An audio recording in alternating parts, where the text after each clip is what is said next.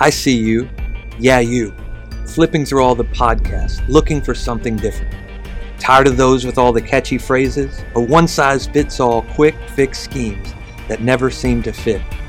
My name is Anthony Hart, and if you are like me, you want more than a moment. We are looking for a movement of groundbreakers and world changers who are tired of the status quo, willing to throw it all up to see what sticks, willing to ask a question before pointing a finger.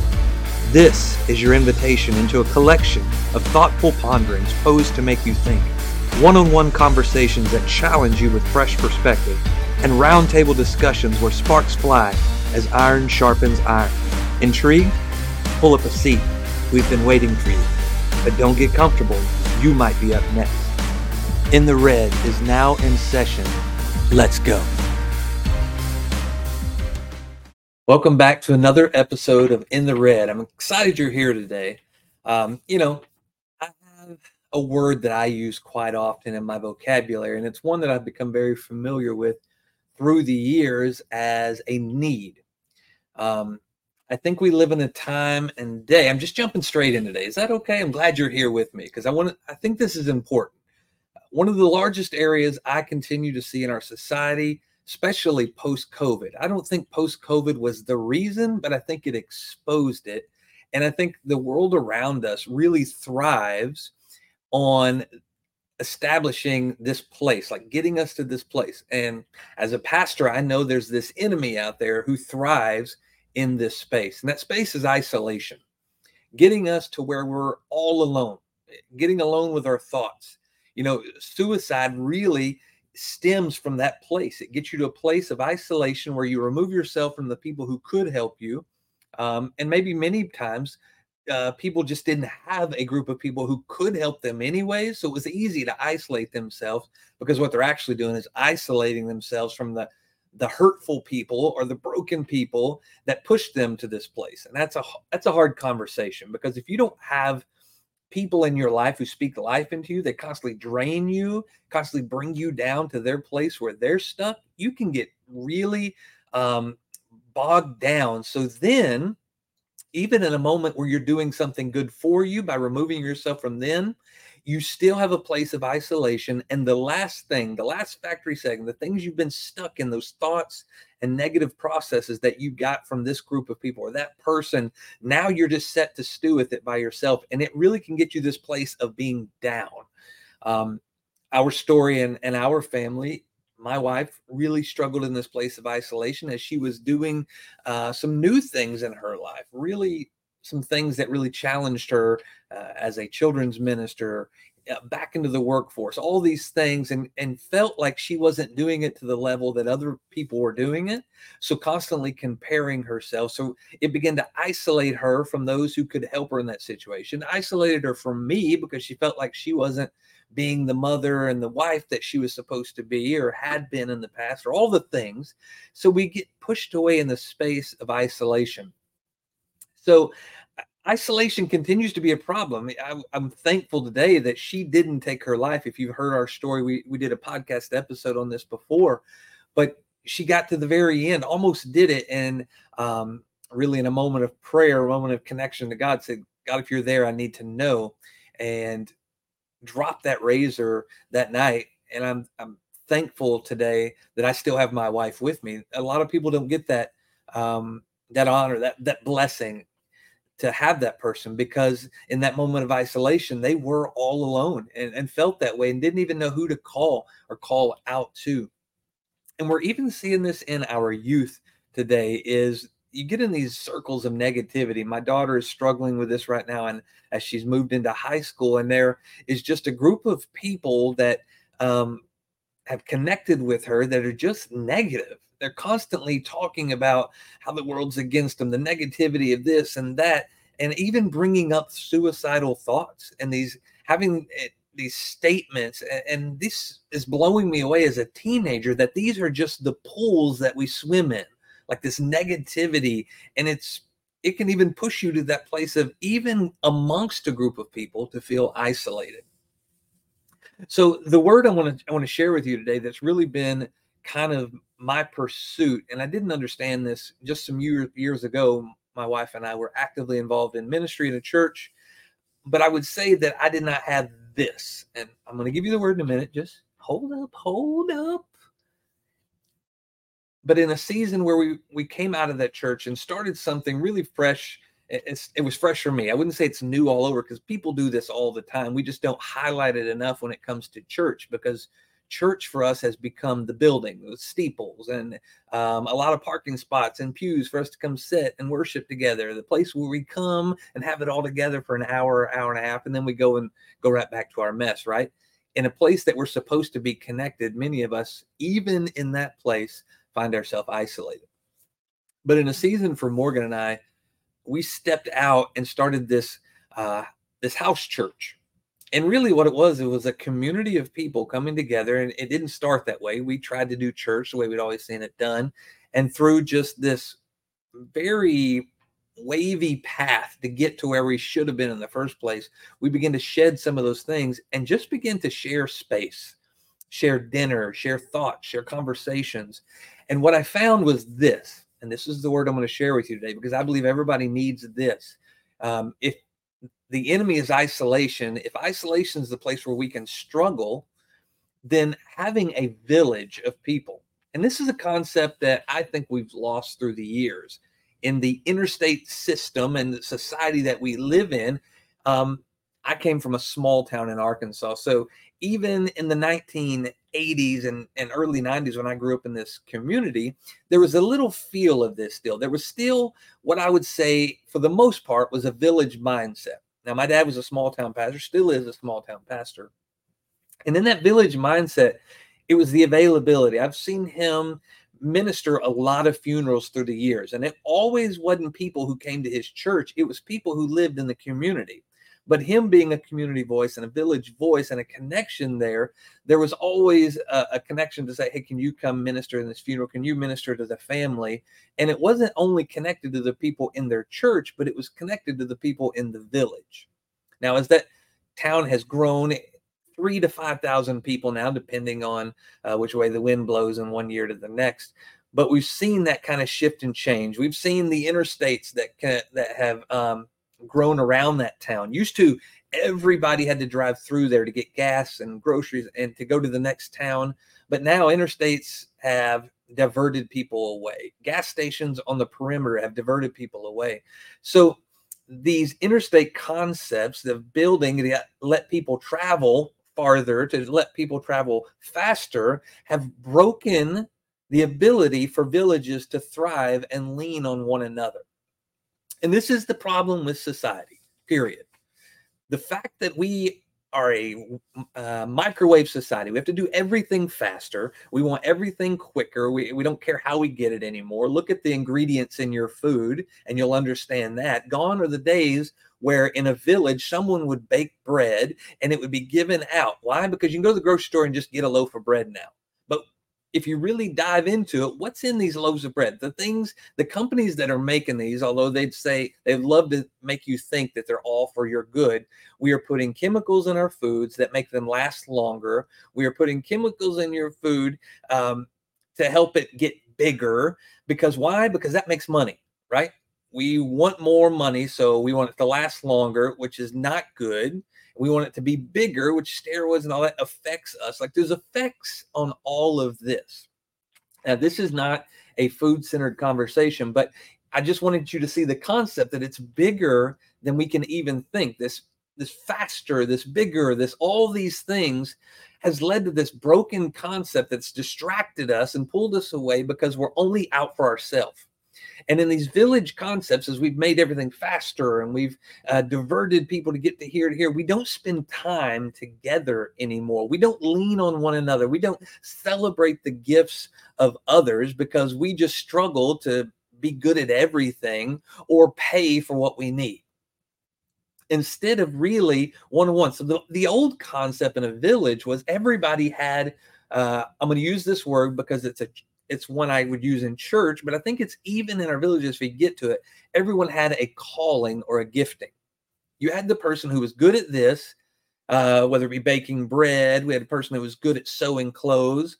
And there was a trading, a passing on, a transition. I'll give you this and you give me that. So in this place, everyone was taken care of through the giftings of everyone. Now, that's not very capitalistic, right? And I'll say this.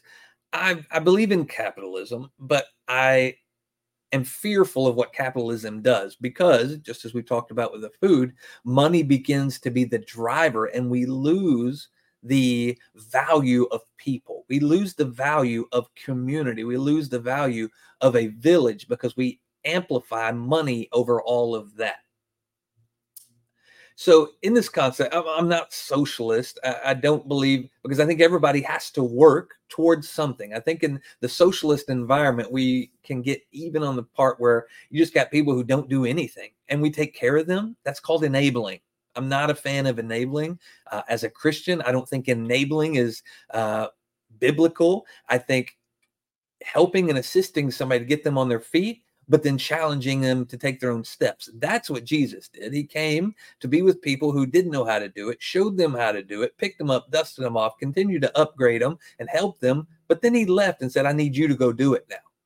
Like if you look in, I believe it's Philippians, and one of the last chapters of that is Paul's writing a letter. He challenges that church to go work. He said, if you don't work, you don't eat. Wow, we don't talk about that a lot in the socialism, right? Because we would love to think that, oh, it just works. But broken concepts of man, political concepts of man, all of these things are tied to somebody needing to lead the charge. But really, I want to get back to this village concept, because here's where I think we have to begin to shift and change, because everyone needs a village, and a village really is a group of friends. It's funny, as a pastor, I have people come to me and say, Pastor, I don't have any friends.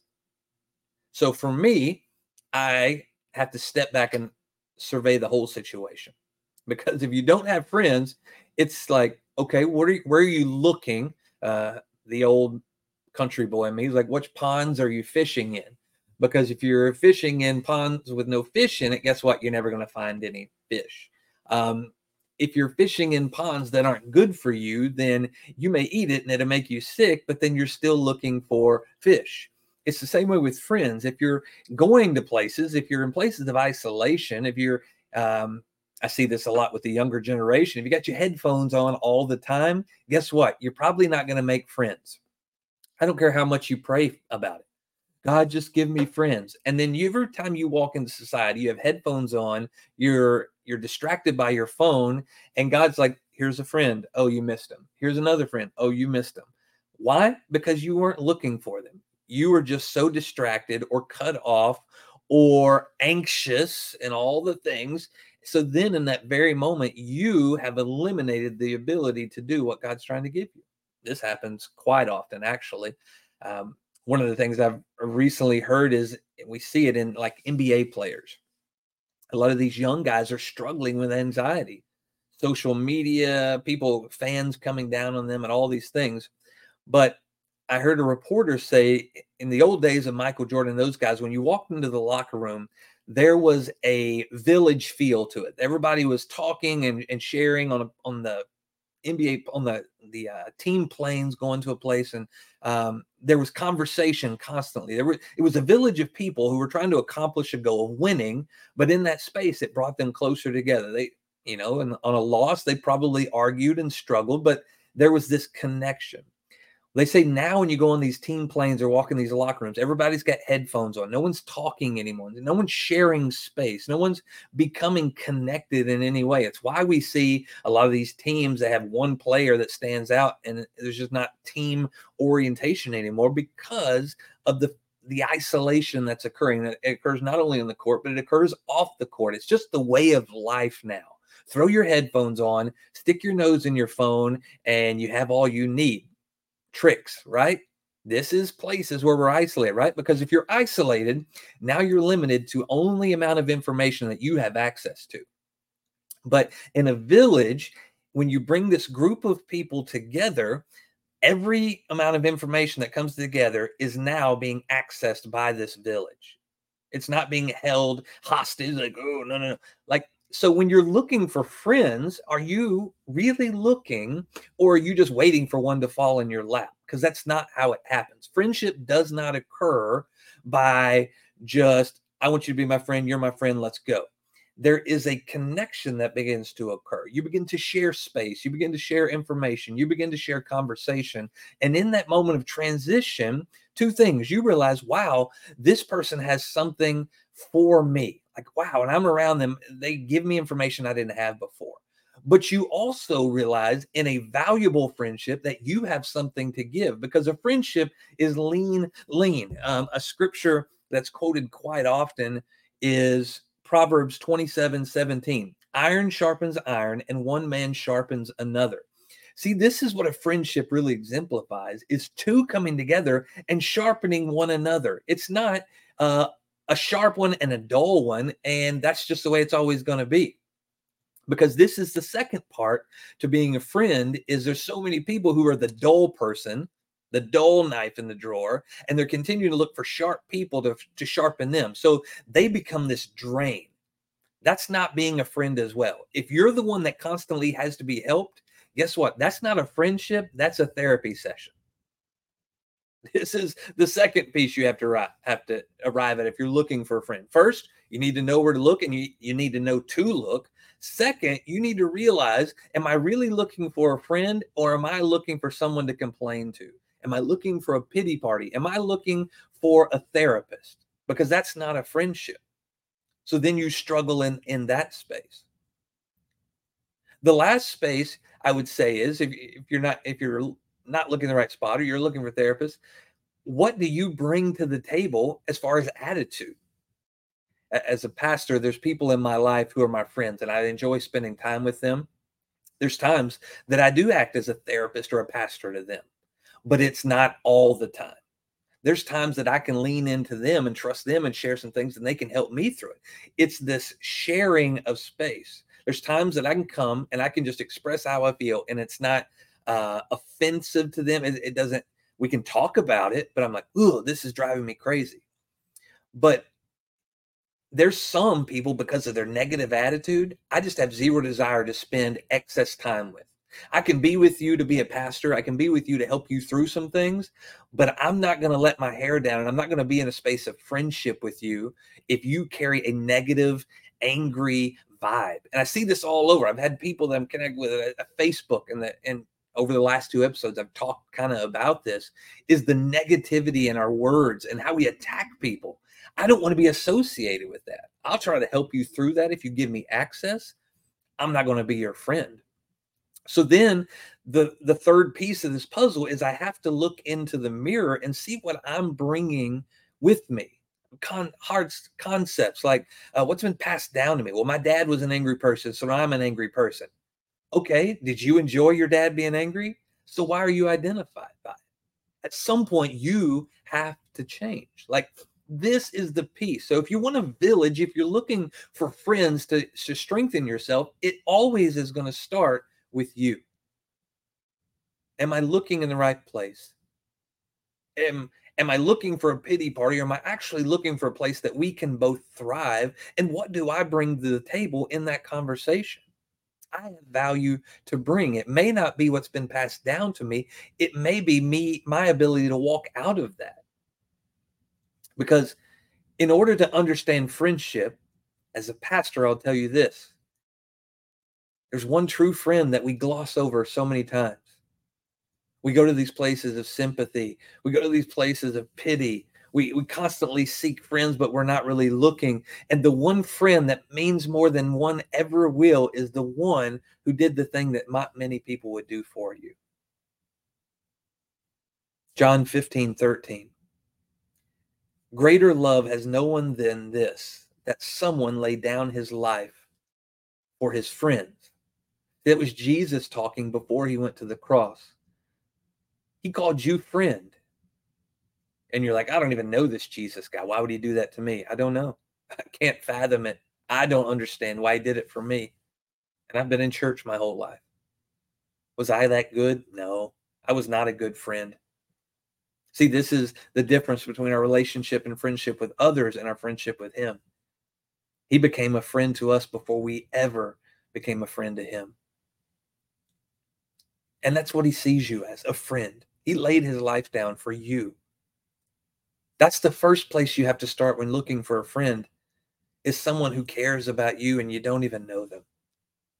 Because in that moment, what it happens is you begin to receive that love, that admiration, that friendship. You'll realize that you've been given something you didn't earn, and now you'll look not to find friends, but to be a friend. Now you see the posture shift, right? Everybody's looking a friend, but nobody's looking to be a friend.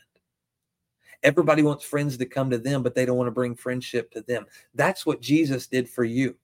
Your inability to accept that because you don't believe in the Bible or don't know how you feel about Jesus, or maybe this was all made up, has put you in a place where you can't even give friendship to people because you can't receive the one friendship that's been given to you that means more than any other. See, this is the shift and the change that's required of all of us at some point. Are we called to be served, or are we called to serve others? I found myself in a village of people who came with a heart to serve others. Even as the pastor of this group, I find many people often serving me. And it's not to say, oh, he's the pastor, I got to serve him. And it's not me saying I need to be served. It's the moments that I don't even realize I need it, when somebody comes in and says, hey, I was just thinking about you and got you this. Or, hey, how can I take this off of your plate? Or how can I support you? That it means the most, because I'm not out here begging for it. I wasn't looking for it, but somebody saw that I needed it. That's a true friend. That's a true village. So I challenge you today. If you've been looking for friends and just feel like you don't have friends, we could even expand this out. I've been looking for a spouse. I have people say this, young people, all the time. I'm looking for a wife, but I just can't find one. I'm looking for a husband, and I just can't seem to find one. Jesus is in that same regard. What did he say in Galatians? The Bible says in Galatians, men, love your wife as Jesus loved the church. See, when you understand how he loves you, that friendship that brings it in, like now you're just not looking for a wife so you can justify yourself to your family, so you can have kids, right? Because they're on you. You're not trying to justify yourself to those around you in comparison, like I'm a 35-year-old and I don't have a spouse. No, what you're actually looking is for someone you can love like no other, that you can serve like no other, but also that has the heart to love and serve you like no other. Because now in that place of connection, you'll have the most important village you'll ever find. Your home, your spouse, maybe your kids at some point. You begin to create the heart of a village, people together, serving one another, working together for the greater good. The greater good. Sorry, that was a movie reference. If you got it, you got it. If you don't, let it go. I challenge you today. What are you really looking for? Because if you say you're looking for a friend, the first step is becoming a friend. Sitting down and listening. If you say you're looking for a friend, stop being so isolated. Put yourself out there. Start having conversations. Ask questions. Learn. Information's the key. Maybe even learning about yourself and what you have to bring. Shifting and changing some things that you just thought you were, and realizing, maybe that's not a good quality to bring to a friendship. Understanding that maybe some of those qualities, a good friend, as you connect with them, can help you get the information to help you realize to walk away from it, to let it go, to lay it down, that was never your value in the first place. I encourage you today. It's time for us to stop valuing isolation and just getting alone. And it's time for us to become friends. Are you in search of a village? Be on the lookout. Because as we shift and change, and we're all looking for a village, be careful. You may just find it. You may just find a group of people who value you, who value the things that nobody else sees, who speaks life into you when you don't deserve it, who's there to pick you up when you need it, there to give you a hand before you ever ask for it. Those are the places where we thrive. Those are the places where we lock arms and do it together. And slowly, the fear, the anxieties begin to fade because there's an enemy that's not winning anymore by isolating us.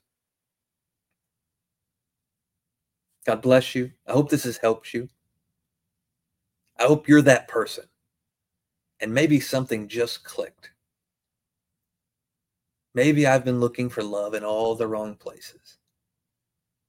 Maybe that place starts with this Jesus guy.